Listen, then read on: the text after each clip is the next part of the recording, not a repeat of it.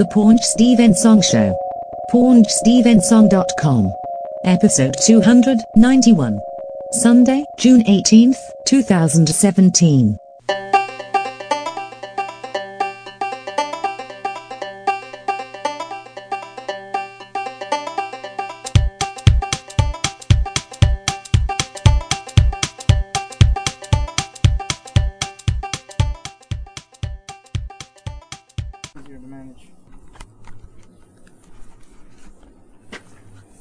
Here with the Chef Boyardee. Chef Boyardee. Alex. Say hello. Hello, Alex. It's me. I'm cooking up a storm here. And we're about to talk about a couple things today. A couple movies that we watched. A couple of celebrities that have sadly passed away. Wrapped out. Oh, damn it. That was on a roll, too. Well, first, I don't know if you follow the E3. I don't usually, but the Retron people, with Hyperkin. Yes. They're gonna make an Atari 2600 system. It's fully, and it's not supposed to be emulation. It's supposed to be hardware. Not if I remember correctly, it's not supposed to be software emulated. It's supposed to be full hardware this time. I don't know about that. That's what I've heard, but I could be wrong. I know they did do. I think that was Retro Freak. They did a hardware. Well, it is hardware, but a lot of us are very skeptical of the compatibility. But other people said it was ugly. But I mean, it's the first true HDMI system, out of the box that you can play the 2600 on. Oh yeah, in regards to that, I don't know. Me personally, how hard could it be to emulate something that's so old? In my opinion, accurately. You'd be surprised. I mean, I could see issues with like more modern emulation, like the Sega Saturn. Yeah, but the At Games, the Genesis. By the way, the At Games company are coming up with a new flashback for the Genesis that finally will be in a shell that is the same as the Model 1 Genesis. They're also it'll be HDMI. They're also doing a 2600 flashback again, which is now HDMI. So but the problem is with the Atari, this is how stupid they are at games. The console version, you can't add any games. However, that handheld version they have, you can put games on the SD card. Yep. That's pretty much what they did with the the first generation Genesis that they did, the little white one that they did. And you could put stuff on the micro SD card and play them that way. But you can still, the Genesis one, you can also do that, and you can put cartridges in. The problem with the one that I have is the emulation's a little sucky. The sound quality is slowed down. Supposedly the Genesis one, they fixed the sound, but we'll I guess it's a wait and see. What's the price point? Oh, I mean the At Games stuff is probably 60, but then you go to like the discount stores, they're a lot cheaper. The Retron thing, I don't know. Yeah, it's probably $60-$70. I would say I've seen it roughly for about 75-80. The Retron 5? No. The Retron 5 goes for about $140. What? Retron 5, yeah. Oh. $140, $130. If you're lucky, you'll find a sale for about $120 to $100. That's ridiculous. But yeah, the going price for a Retron 5 with the Bluetooth controllers, I think it's Bluetooth, the wireless controllers, is about $140. Might be infrared. I think that's infrared. Oh well. I mean, it's the emulation is pretty good on the Retron 5. You have some nice features on it, and now they have the 3-in-1 adapter. So if anybody wants to play like the Sega Master System or the Sega, the Game Boy Advance. Game Boy Advance to play. I'm talking about the Genesis, strictly Genesis. Yeah. If you wanted to play stuff like, let's say, Sega Genesis. I'm sorry, no, I already could play Sega Genesis. What the 3-in-1 adapter does You could play the Sega Master System games, the Game Gear games. Oh yeah, that's right. The Game Gear games, and I forget the other ones. There was a Sega Master System card games, the little thinner games. Yeah, those were the they were like very low 8-bit, not very good games. But in order to do that, though, you have to do a firmware update. You can't just play it straight out. Yeah. You have to do the firmware update, otherwise it's not going to recognize the card at all. Flipping the chicken, or? Yeah, flipping the chicken. That's right. We're cooking as we're talking about get some games. of the sizzle. Yeah, you hear that? Anyway, I know they've taken some large steps with emulation and systems and whatnot, but they still have a long way to go. A lot of things are primarily at this point emulation, like software emulation based. Software emulation based, which is a problem, and a lot of the OSs are, well, all of the OSs are pretty much for the consoles are all Android based. Yeah. So, the best way for emulation, I think, in my opinion, currently, obviously, is PC based. And the reason that's the truth because of the fact that you have all these different things that you can do on a PC that you can't do on a basically Android. There is another system. It was called the Retro Blocks.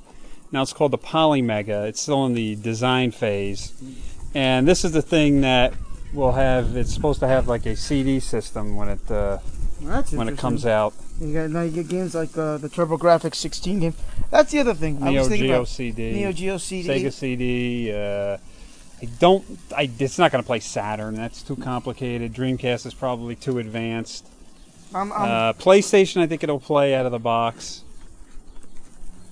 Well, but PlayStation emulation pretty much has been perfected on PC. The only issue with that system is the other modules. So, like, it comes with a main module that has a CD drive in it, right. And then it also has Sega Genesis. But then, if you want NES or possibly Atari or TurboGrafx or Super Nintendo, you have to buy individual modules for it, which may end up costing you a lot more than $400 for all the systems. Right.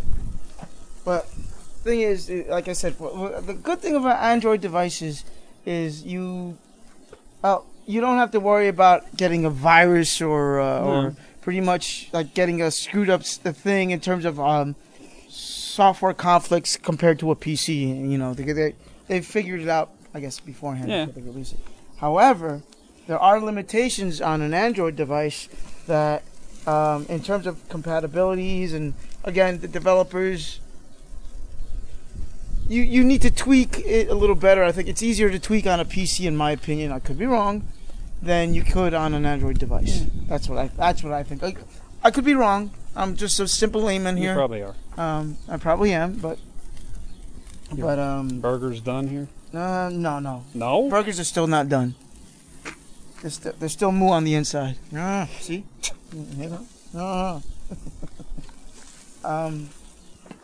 But emulation still has a way to go. Primarily on some of the other systems, like for example, my favorite topic is the Sega Saturn and how they still haven't perfected that. And people are saying that it's because the Saturn had multiple cores. Had 2 cores. Nah, it's just it was a very complicated system, and the other problem is it wasn't until very recently this guy in Australia that he actually cracked the Saturn. So basically he designed a device that was able to read data and figure out how data moves throughout the entire motherboard, basically, which had never been done before. And so once he's done that, he's actually the one that's developing a USB adapter so you could run games off a hard drive or something like that. What I don't understand is why don't they just, these companies give in and just re-release the original hardware architecture and just release what... They're not going to do that. That's what I'm saying. But they could release some schematics or something. Why would they do that? Why wouldn't they? Because then they got to support it. Yeah. Maybe they should sell it to the highest bidder. Yeah. Sell it to now what's that in the cup here? Tea for you? For me. While you're grilling, you're drinking tea? Well, yeah, this is cold tea. This actually soothes the pores from the boiling heat that's coming off the grill. Well, I'm just left to sweat. When you like a little bit of this, Greg. Get Greg a little bit. No, that's fine. No, he doesn't want any. So, yeah, that's the video game news. Now, the usual segment, celebrity deaths. We're hitting that right off the bat. Firstly, the great Sir Roger Moore died. Yep, no more Bond for him. Well, sadly. There was. What do you mean, no more Bond? He hasn't been Bond in 30 years. Well, I'm saying he will never do it again. You know. I will say that I was very. I was unhappy that they never gave him the chance to voice like a video game like they did with Sean Connery. Well, because I think he would have actually sounded like these. Like Connery did that game, and he sounded awful. He sounded so old. I guess one of the reasons is Connery is the original Bond. Yeah. I mean, the original Cubby Broccoli, Right. United Artists Bond. I'm not including the American Jimmy Bond. Nah, well, that was or the David Niven Barry Nelson. Casino Royale. Oh, that was an aberration, and it was after. It was a spoof. Connery anyway. Pretty bad. But I think also the reason was that the Connery EA title didn't sell at all. It got good reviews for its time. It did, but it did not sell at all. I mean, because it was a single-player game in story mode, and nobody wanted that. So Roger Moore. My first memory of Roger Moore, believe it or not, is from Cannonball Run. Oh, Cannonball Run! Yeah, he was because when I went to a book signing that he had one time. And when I went up to him, I said, listen, I got into Bond movies when I saw you in Cannonball Run as a little kid, and then I noticed, and I was watching came across a Bond movie, and it was you, and I said, oh, I'm going to watch this. I love this guy, and he chuckled. Oh. My first experience with Bond was actually. Ironically, Seymour Grossman, by the way. Roger Moore was my first Bond. I remember Channel 7 in our local area here in Jersey used to play James Bond films on Sundays at nighttime on Channel 7. And I remember I was home that day. It was a Sunday. I knew I wasn't going to go to school on the Monday, so I ended up watching my first Bond, which was The Spy Who Loved Me. That was my first Bond. That was his favorite. And I saw that. And I was amazed by the gadgets and everything. That was with Ringo Starr's wife. Ringo Starr's wife? Who? Bach? Yeah. I didn't know Ringo Barbara Starr. Bach. That's his current wife. Is it? How many wives did he have? I don't know. He only had 2. Oh, wow. Poor drummers. Drummers don't get that many wives, I guess. Yeah. What was I going to say? Peace and love. Yeah. Pretty much Bond. I was intrigued by that. And then I saw him in a Moonraker, which at the time, it's not the greatest Bond, but it's a fun Bond. I mean, it's a laughable Bond, but still a good Bond. But the first film I in theaters I saw with Roger Moore was For Your Eyes Only. Oh, yeah.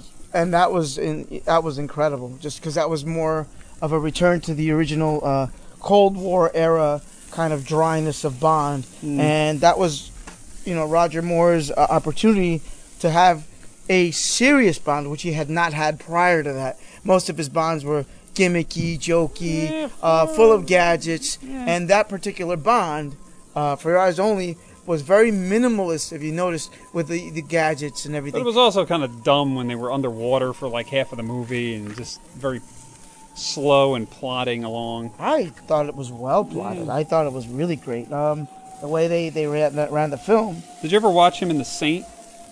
I've seen Roger Moore in The Saint. There's another show that he did with Tony Curtis called The Persuaders, which my friend's a big fan of, who's trying to get me into I'm moving. But when you're grilling, you have to move. You got to constantly flip the burgers. Now, getting back to Bond, pretty much, getting back to Roger Moore, he was to doing a whole bunch of different shows. He also did a couple of westerns as well, where he actually had and successfully did an American accent for these shows.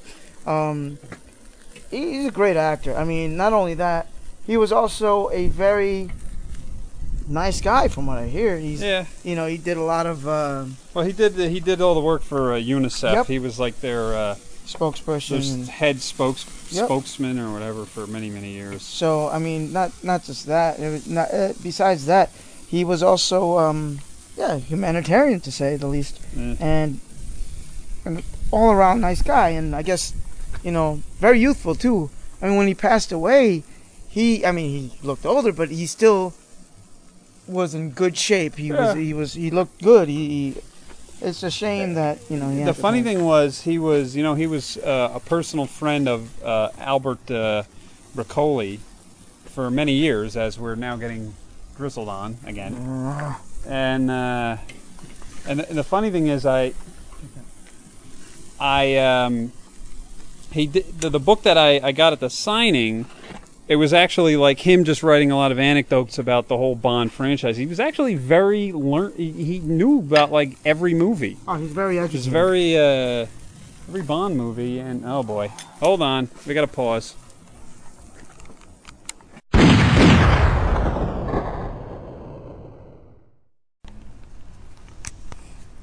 All right, so we had a little rain for about 30 seconds. Damn you, rain.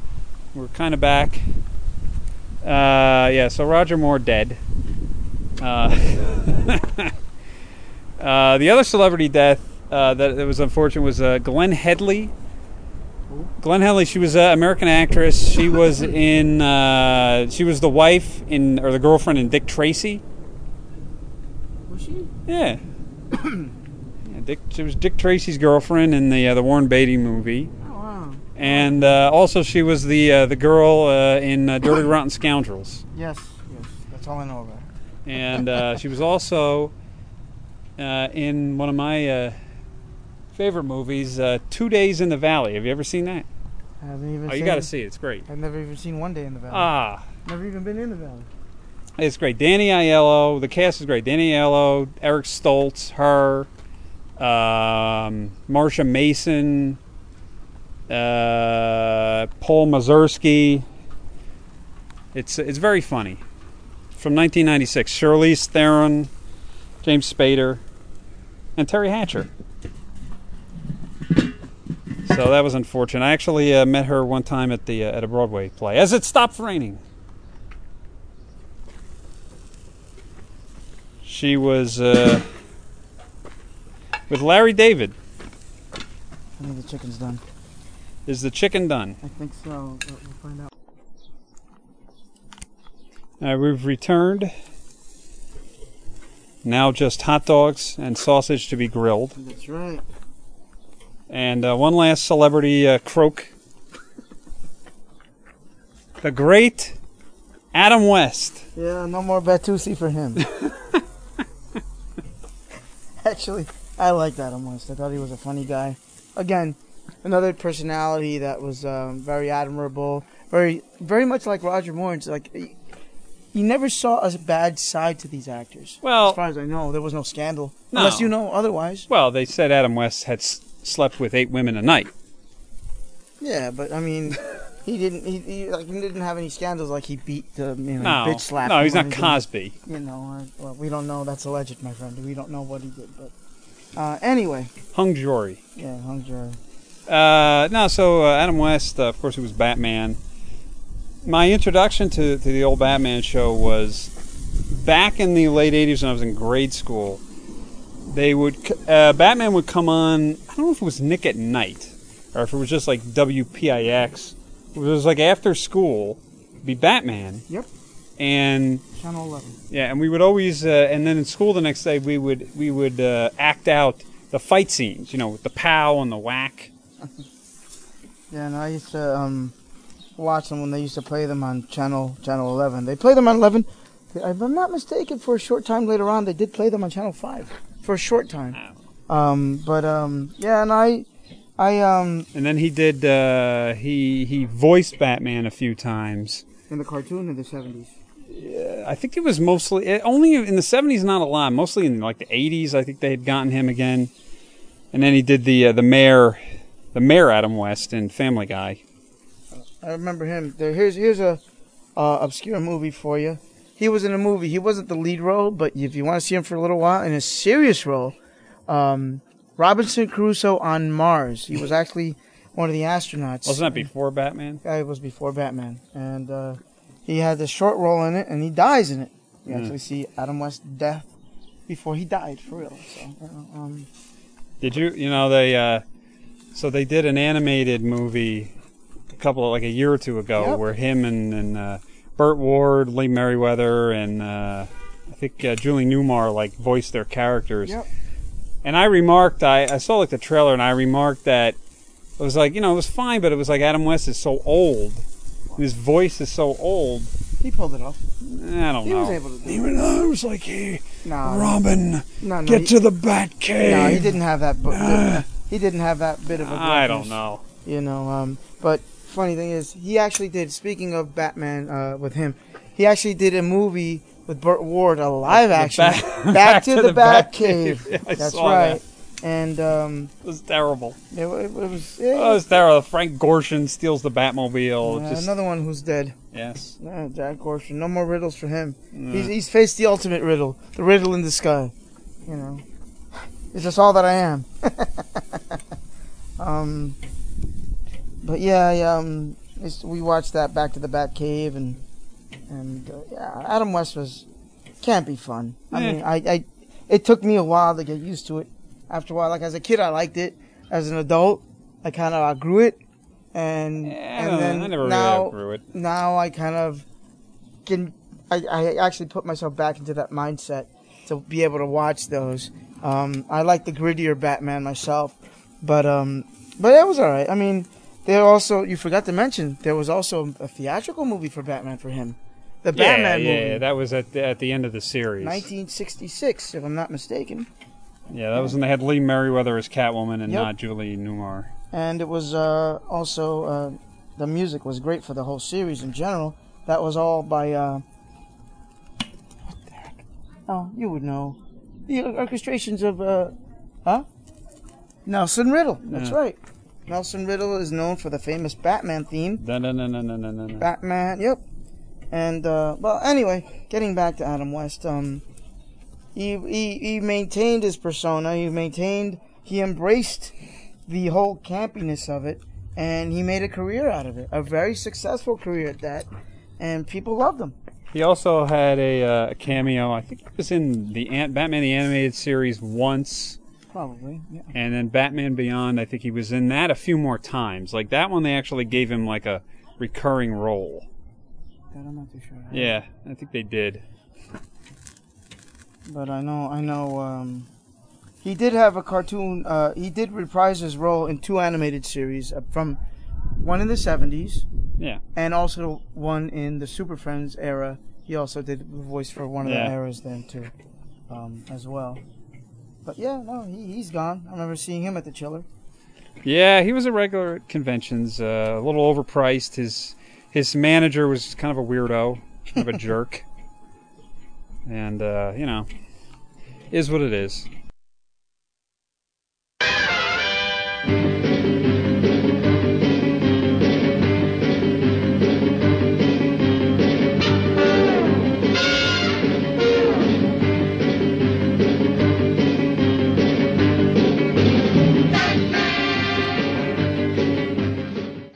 So we've returned. We've eaten stuff. Alex is passed out here.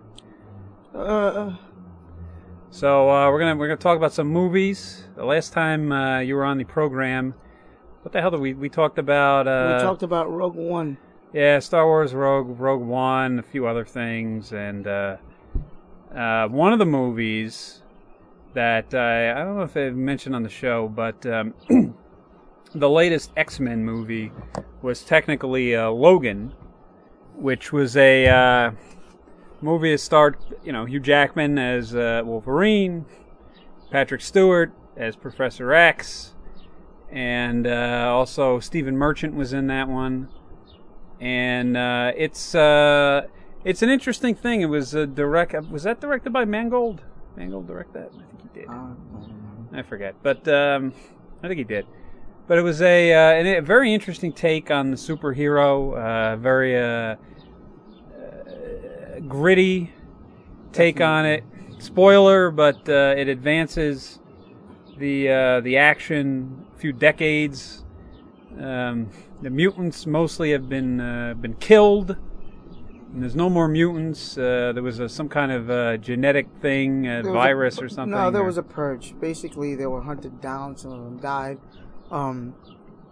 Very few of them were left. Yeah, but there was also some kind of a virus that they put out so that new mutants, they wouldn't form or something. No, they just in the course of time, just they were being hunted down. I don't know about the virus part, but they said there was no new mutant that was born for like 20 years. Basically, it was just the gene strain was starting to basically dwindle down.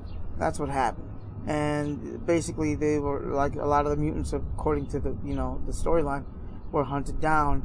Wolverine is hanging around with Professor X. He's actually taking care of him.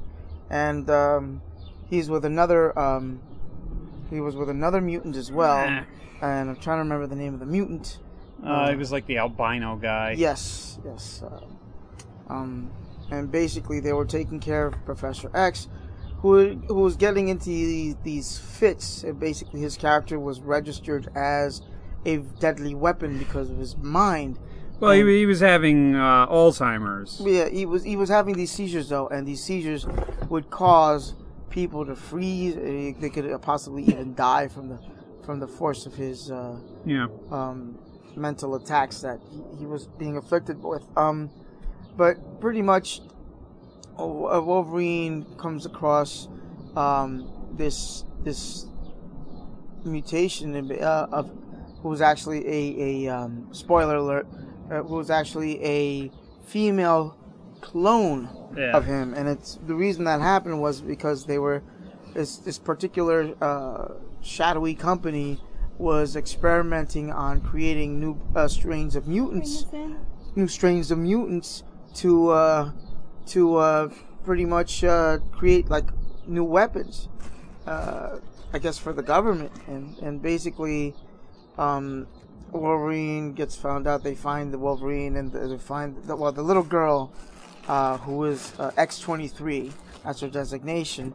She escapes with a nurse who basically escapes from the institution, and they come across Wolverine. They actually seek him out, and they seek his help. And for the most part, it's the story. The other thing is that Wolverine, at this point, at his age, he no longer regenerates as well as before, so he's like kind of breaking down himself. Yes, the other thing is the adamantium that's in his body is actually poisoning him, and he's losing his ability to regenerate. It's weakening, and it's just the story is basically his eventual breakdown, and in a way, I guess his redemption. In regards to rescuing this little girl, who again is a clone of him, and protecting him from the people that are seeking to eliminate her. And the reason they want to eliminate her is because again she is. It was not just her. It was a bunch of kids. It was a bunch of mutants that were basically being. Well, they were experimented. There were already mutations, yes. And they developed a more advanced, more perfect mutant, if you will, X-24 series, and so they wanted to get rid of them. So they escape with a bunch of them, and then they have to go and find them. These Reavers, they're like the bad guys. They're chasing them down, and then eventually, which is actually a surprise, that the X-24 was actually a full-on clone of Wolverine, like as a young one with extra rage. Yeah, and he has to fight him, and there's just some interesting things. Eventually, Professor X is killed, and you really want to spoil it for the audience? No, but come on, it's been out for a year. Yeah, that's true. He's killed, and Wolverine dies, and blah blah blah. Well, what's interesting too is if because this is it. This is the last appearance by Hugh Jackman. Hugh Jackman and Patrick Stewart.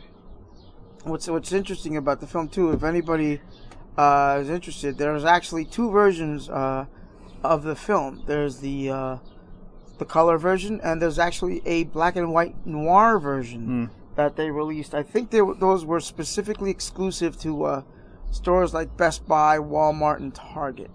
But basically, it's the same movie, but in black and white. That's it? There's nothing else? The only difference I would say in regards to that, if I'm not mistaken, is the opening. On the black and white, they used the old 20th Century Fox fanfare and logo. Oh. They kind of did that to give it an old style flair for the movie. I mean, for those who don't want to shell out, all you have to do is turn your your color down on your TV and make it into black and white. But I have a feeling that they just didn't release it, just slap on a coat of black and white. They might have used some different type of hues or shadowing techniques to give it a stronger noir feel. But I haven't watched the noir one yet. I do have them, but I'm definitely going to check them out in the near future. Pretty much the movie was a lot of fun. I went into it not getting any spoilers for the movie, and I watched it, and I really thoroughly enjoyed the film. I thought it was well done. It was sad. I know X-23, the little girl, it was interesting. There's a scene where she doesn't talk throughout the first part of the movie. Yeah. And then he says something to her. They think she only knows Spanish. Right. Well, she doesn't. And then she starts arguing with him. And I'm Spanish, so I understood exactly what she was saying. He's like, you talked all this time. After he says thank something. She goes, thank you for helping me. She goes, you're welcome in Spanish. And then he goes, what? You knew Spanish? You know how to speak all this time? And in Spanish, she goes, I'm not going to speak to somebody who speaks to me that way. And that's when he goes, shut up. He screams at her. And it was a fun movie. It was a very poignant film, to say the least. Definitely an ending to the X-Men genre films, at least the ones with the original characters. I'm sure the other ones I guess they're the prequel series that has come out, like X-Men First Class and all these other ones, they're going to continue, and they'll continue those. But as of the original trilogy, the original series, they're done. It's a shame. Yeah, well, they're old. Yeah, that's it. But he went out on a good note. Hugh Jackman went out on a good note, and it's a shame. Yeah, it's the end of an era for me, anyway. But although most of the X-Men movies with Wolverine, unfortunately, did kind of suck. So that's Logan. The other one, the big one, I guess the big Marvel one, was Guardians of the Galaxy Volume 2. Ugh. You didn't like it? It was Groot of the Galaxy. It wasn't Guardians of the Galaxy. It was all Groot. It basically, hey, look, baby dancing Groot. Let's have him dance at the beginning of the show. Let's have him dance during the middle of the movie. Let's have him dance towards the end of the movie. But the concept was, I looked at it as the plot of the movie in which, the Star-Lord guy, Chris Pratt, he finds his real father, it's Kurt Russell, who's this, extra, this, celestial being. Yeah, he's kind of like a godlike persona. Right. He's a deity. And at first he's, really excited about this. And, they're, we'll do whatever. And then kind of gets brainwashed by him and does not, looks not, what it seems. But I looked at it as this was very, very similar to the plot of a 1980s cartoon or a cartoon movie. It really had that feel, which is why I liked it. Well, what bothered me about the movie...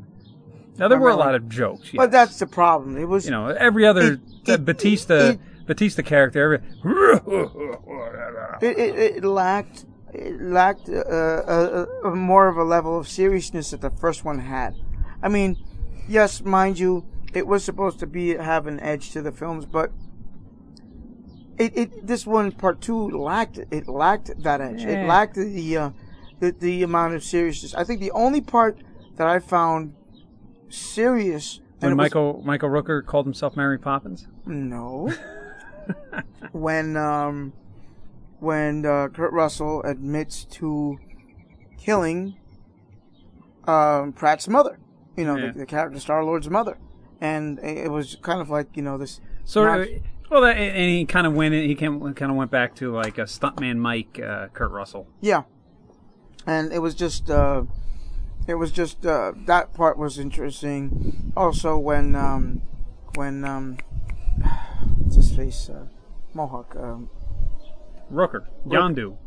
When Yondu sacrifices himself, and Chris Pratt, Star-Lord, is kind of like shocked. That was a very touching moment. However, they did something that to me is a major no. They milked it. They milked the drama.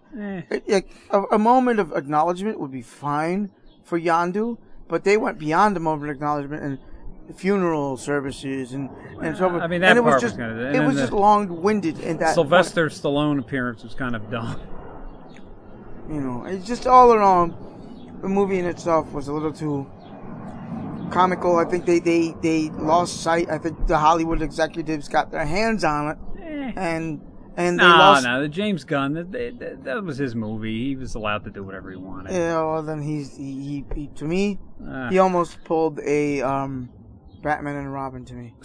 Really, Schumacher. He almost pulled a Schumacher. He apologized for that recently. What, Schumacher? He's got to apologize to me a couple more times because that movie was a joke. But we're talking about, it was a brief tangent moment here, we're talking about Batman and Robin. Yeah. It was an elaboration of a movie. Came out in 1997. I'm still trying to forget the trauma. I went in there for free, and I still screamed refund after I went out because it was a refund of 2 hours of my life. Right? I mean, Batman Forever stunk too. Yeah, it's a turkey. But you know what? It wasn't as much of a turkey as the second one. So it's interesting. The beginning of the movie, they go back to like the late 70s or whatever, early 80s, and it's Kurt Russell like as a young person with with Chris Pratt, Star-Lord's mother. And what's interesting is that, believe it or not, was not CGI in the way you think. So what they actually did was actually met the actor at a convention recently, is a guy named Aaron Schwartz, who was on some of the Mighty Duck movies, Disney movies, hockey, and he actually played. And the funny is that guy now looks a lot like Kurt Russell. So what they did was they shot the scenes with Kurt Russell doing the part, and then they shot the scenes with this guy doing the part, and they wore like those dots on their on their face. And so what they did was in the post they took the two of their faces and they merged them, but with giving more of an emphasis on the younger guy than Kurt Russell. So in a sense they kind of overlapped it, and there wasn't really CGI in that. So there wasn't like a CGI model that they made up. But believe it or not, this is the first time that they really did this, and I think this is something that they'll probably do more of in the future, because it seemed like it worked. Well, it kind of worked when they did Michael Douglas as a young guy in Ant-Man.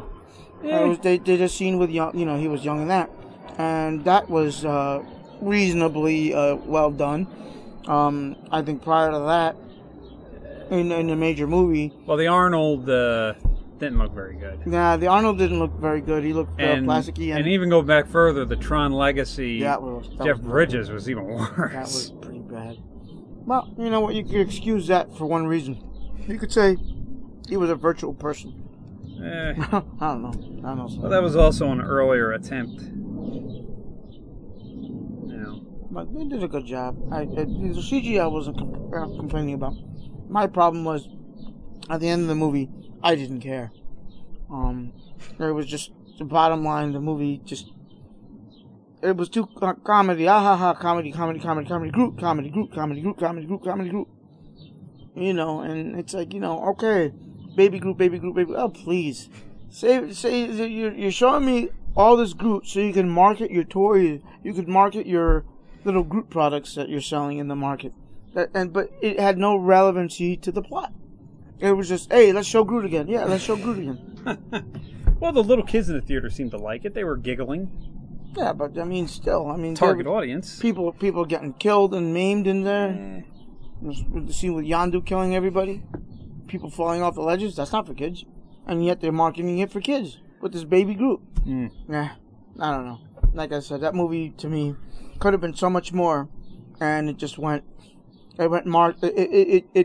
It was a marketing ploy. It wasn't. Of course, it's a Disney Marvel movie. Yes. However, most Disney Marvel movies are not like that. In regards to the Disney Marvel movies, yeah, they have some jokes and whatnot, but they don't take it to that degree. This movie took that comedy to the worst degree, to the nth degree, and to me, it detracted from the plot. It detracted from the story. You're gonna have all this comedy, but I'm not gonna feel for the characters because you're trying to get, you're trying to get the latest joke out of it, the latest laugh out of me, and it's not gonna work. I want to see a story. I want to see conflict. I want to see these characters playing off of each other. I want to feel what's going on in Star-Lord's mind when he finds out certain things. But serious moment, followed by moments of comedy. Serious moment, tiny serious moment, comedy. Good, comedy. And that's my opinion on that. And now, we go to a better movie. Well, a movie that everybody hated, but... Well, Covenant? We liked it. I liked it. We liked it, but we were... You know what? Alien Covenant was a logical continuation to Prometheus. An earlier, obviously, prequel to Ridley Scott's prequel series for the Alien franchise. And I like the fact that he's taking it to a different concept. He's not trying to make aliens. He's not trying to make I would argue, though. Well, there's no Space Marines running around. No, I know. I would argue that this thing was kind of a rehash of Alien combined with Aliens. No, I disagree. Seemed like it to me. I'll tell you why. You're not going down. They weren't constantly going down these dark corridors, especially in this film. They weren't in cramped quarters. You weren't dealing with obviously the Marines with the machine guns. They didn't have a lot of weaponry involved. You basically he's basically expanding on the lore of the series. He's not just strictly. Well, what did you think of the opening of the It seemed like it took like 45 minutes from the beginning of the film before they get onto this alien planet. Prometheus, or we're talking about Covenant. Covenant. Okay. It just seemed to me that was the one thing where I was like, boy, this is taking too long to really get to the action. Well, they were building up these characters primarily. They were building up the characters. You were getting a feel for the ship. But then they killed them all. Well, no, they didn't kill them all. Pretty quickly, they killed a lot. But not the whole lot were killed. You got to remember, the Covenant was pivotal to the story because, especially towards the end. Spoiler? Can I spoil? All right. Well, spoiler alert. The robot. Well, the robot is the main villain. Yeah. In essence, you could say he's the main character. The whole movie starts out with, I think it's Weyland, and his creation was just David, and it's kind of like the opening is it takes place even before Prometheus, yeah, and it's much further. Yes, and what happens is he's basically David's asked to walk by Weyland, and there's a little dialogue between the two. And you find out that there's envy, in a way. Well, David talks about how he's going to... Well, he's a God complex. Right. He looks at it as, I'm better and smarter and stronger than these humans who created me. You know, it doesn't seem right. It does. Why am I better than them? Because they created me, so I'm going to create something even better. That's funny because... yeah, there was a bit. He's an android who basically loses his mind. Well, he's also very envious of humanity in the sense where even though he can live for countless of times, he's still not human, and Weyland kind of points that out to him. But that's when he retorts and says, not so much be tortured, but he does reply something about, you know, outliving him. I forget who said it to whom, but basically you find out he's obviously going to outlive. But as the story progresses, you know, you're dealing with the Covenant ship, and that's when the characters are being built up. So, and basically, he takes the ship from Prometheus. They arrive at what is assumed to be the engineer's home planet. Though it's never really said. He proceeds to kill them all. Yep. And he also proceeds to kill Rapach's character. Yeah. And basically, Rapach was Naomi Rapach. She was the survivor of the Prometheus movie, and she took off with David's head, because that's technically at the time that all that was left of him. Well, she fixed him, I guess. She fixed him, and in response to that, he dissected her. You know, what you find out during the course of the film. He basically splits her open. You get to see her entrails and all that fun stuff. And, but he has this hatred for humankind, but he also has a hatred for the engineers. The engineers being the ones who hated us in return. But he basically, he kills them by using, the very weapon that they had, you know, sought out to kill everybody. So by the time the Covenant ends up on the planet, it's not the same weapon. But, he has. Well, he's perfected it somehow. Yes. But by the time the Covenant arrives on the planet, all the engineers are dead. Basically, they've all been destroyed by David, and they find out. They go on the planet, and they find that there's these different versions of the alien, but they're not called xenomorphs. The alien that we know and love, nudge nudge, is the xenomorph. What they had was earlier incarnations of the alien, which were called neomorphs, and they had differences. Yeah, I mean, eventually he develops it to where he develops it creates into the face hugger. The xenomorph and stuff. Well, they did have semblances of the face hugger in Prometheus. Yeah. If you remember correctly, they were kind of like these squid-like creatures that would attach themselves to the face, and the aliens would rip out differently. They wouldn't come out of your chest. They weren't chest bursters. The neomorphs would come out of your back. Yeah. And the original one from Prometheus was called the Deacon alien, or the Deacon You know, it was a little different. They had different. But what's interesting about this is you get to find out that the actual, like we were talking about, the actual originator of the alien, as we know, the xenomorph, is David. David actually created the alien. So it's interesting, you know, how Ridley Scott is just, he's not going through a traditional route. He's actually adding different revelations, different do you think he's aspects. taking like do you think he's like combining Blade Runner too much with with all the android stuff? No, because there was only two androids in this movie, and that was David and it basically his brother robot. Yeah, what's the heck was his name? We forget the name of the android. The other brother android. We'll just call him brother android. Well, they were all Michael Fassbender. Right, they're all Fassbenders. So the bottom line, it's interesting how they're taking this film, and you know, Ridley Scott is doing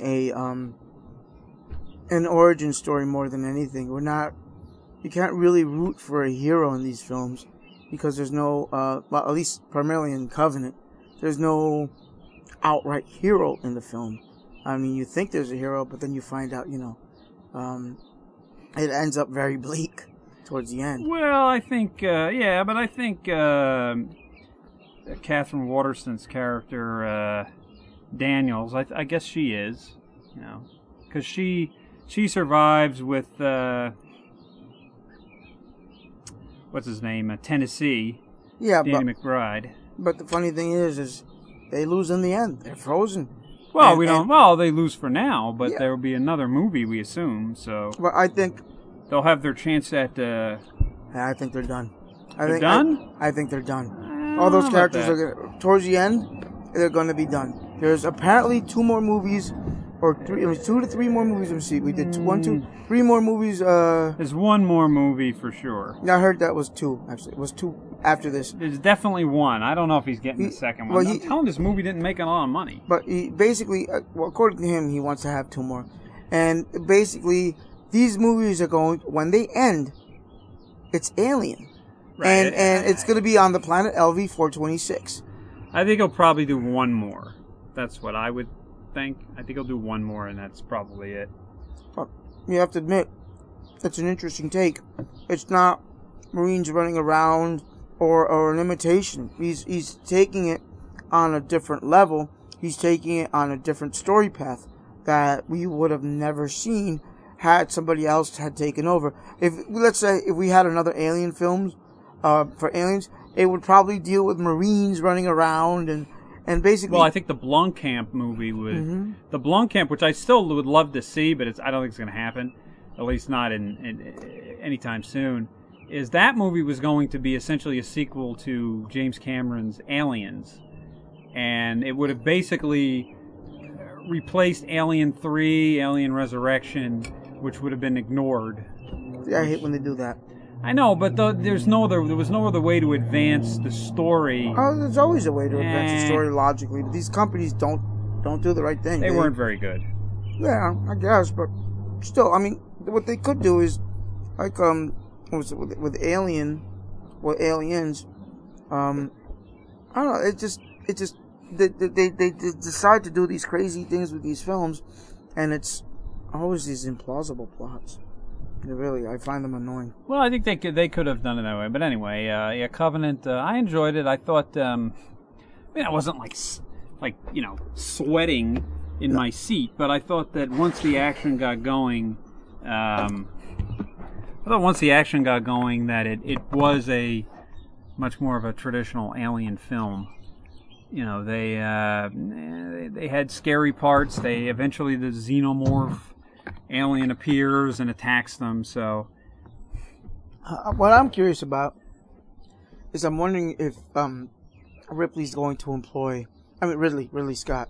Hello, if Ridley Scott is going to employ any of the ideas and concepts proposed by James Cameron from the Aliens film. Well, we didn't see a queen yet. That's become an integral part of the whole Alien lore. You have but not his lore. True, but I have a feeling that he will, because Aliens is considered a pivotal part of that series, without a doubt. Yeah. So you can't. That movie is too important to be discounted as alternate history or anything like that. I just think that there will be another movie where he will wrap up the whole David storyline, and then that'll be it. But I'm just curious, what if I were to approach Ridley Scott? Excuse me, Mr. Scott. What's your take on the whole Cameron, the Queen Alien thing? Would you embrace that? Is that part of the canon, in your canon? Or are you going to overlook that? Because originally, I don't think he'll ever get to that point, because you didn't have it in the first movie. Interesting you say that, because originally there was a scene that was cut out from the original 79 Alien. And the original concept was when the alien would cocoon you, and you're going to laugh at this, but this is what they thought, you would turn into an egg. Yep. And if you see, I have the book. It's the Book of Alien. They actually have the scenes where Dallas and Brett, they were cocooned, and Brett is being turned into an egg. You basically see it kind of like the egg shape and the head inside. I never understood what the purpose of all that was, since the face hugger could come out anyway. Well, no. The facehugger came out of an egg. Oh. And some of the original concepts that they had for the whole story, way before this thing, aliens were supposed to be, the xenomorphs were supposed to be very intelligent. They were supposed to be a race of their own. And, in the original concepts and the pictures that they had, they had these astronauts, the Nostromo crew. They went inside this pyramid, and in the pyramid they would have all these hieroglyphics, and you'd actually see the hieroglyphics with the life cycle of the alien, and the aliens would actually basically sacrifice one of their own. The facehugger would attach to the alien, and then the chest burster would burst out of that, out of the alien, and it was kind of like a cycle that they would go through. And the other thing that was kind of weird, that was unused as a concept, was there was an altar they had found, a stone altar, and underneath the altar that was holding up the slab, were these eggs, and a lot of interesting things. I know that Ridley Scott kind of re-explored some of those concepts in Prometheus when he added the whole statues and the statues and things in the hieroglyphics, and he basically explored some of the concepts originally that were supposed to be originally used in the first Alien film. Did I like Covenant? Yeah, I liked Covenant. I thought it was a well-made film. It wasn't a traditional film per se. You didn't have the traditional good guy, bad guy type of feel 100%. It did have some moments of predictability, as all films do. But all in all, I like his whole progression on these films. I like the fact that he also included the engineers in this one. Briefly, but still, it was a conclusion to that story arc. In regards to the engineers, because remember in Prometheus, Naomi Rapace was supposed to seek them out and find out why they were trying to kill us. Yeah. And we never found out because they got killed. It's funny, a friend of mine, the fellow, you know him, he's the fellow podcasting great, the legendary Frank Nora. You know him. You do. He, you know him from like Nava. He had this theory that the ooze, the black like ooze in like Prometheus and all that, it was like psychotropic in the sense that it would create your like greatest fear or something. It would create whatever you would actually like you could activate it like through in a way. So like for instance, at the beginning of Prometheus, you had one of the engineers drinks it and he dies but it turns into life on Earth. Right. Like that's what he envisioned it to happen. And then in Prometheus, when they got it, they thought like these, terrible fears but then this movie kind of got rid of that. Well, I don't think it was psychotropic. What I think it did is basically it just rewrote your general DNA. Yeah. It would just rewrite everything, and it would turn whatever it infected would put that person or animal in a very primordial state, very savage state, because it was becoming a new life form and it was doing anything and everything it could to survive. It was very animalistic. There was no true. It was more of an instinctual intelligence, if you will. There was no compassion. The only thing it wanted to do was to survive, and it would kill it. And anything that was infected would kill it to survive. Pretty much like a predator. And it was ruthless, but yeah. It basically, they would just do anything it would do, could do to survive. And I lost my track of thought. Blame it on the chicken there, I mean. But pretty much the whole thing with the ooze, it's interesting because you actually get to see, precursors to the Alien throughout both movies, obviously. I know what also was interesting, the Neomorph. There's a scene with the Neomorph in Covenant, the whitish looking thing, and Fassbender, David, comes across that creature, and he tries to calm it down, and for a moment it does get calm. Yeah. And then Billy Crudup character shoots it to death. Yeah, he shoots it, and Fassbender loses. David loses it. Well, I was trying to gain its confidence. Interesting. It was a good movie. I thought it was. So speaking of Ridley Scott, later this year is the Blade Runner 2049. Not to be confused with San Francisco Rush 2049. I saw the trailer for it, I think during the Alien Covenant, and I think it looked pretty good. And I'm not really a fan of the original. I think the original is boring. I love the original, but it takes multiple watches to really get all the little nuances of that film. But we will not talk about that now. Well, what's the ideal if you had to let's say you want to get ready for the new movie, which stars Ryan Gosling.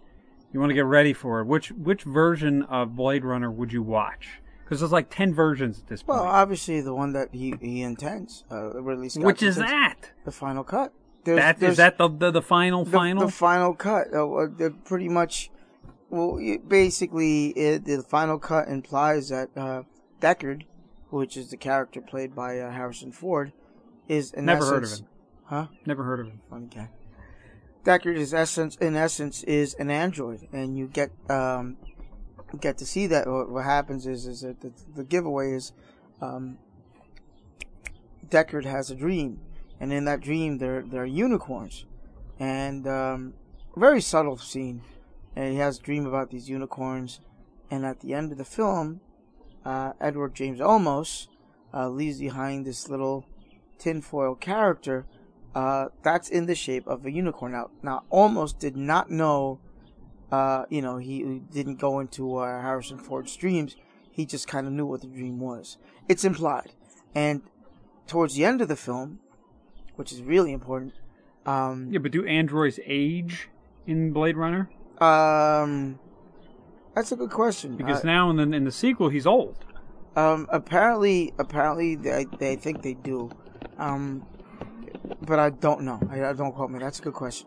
I do know that at the end of the film, at the director's cut, the final cut of Blade Runner, you see Harrison Ford's character and Rachel.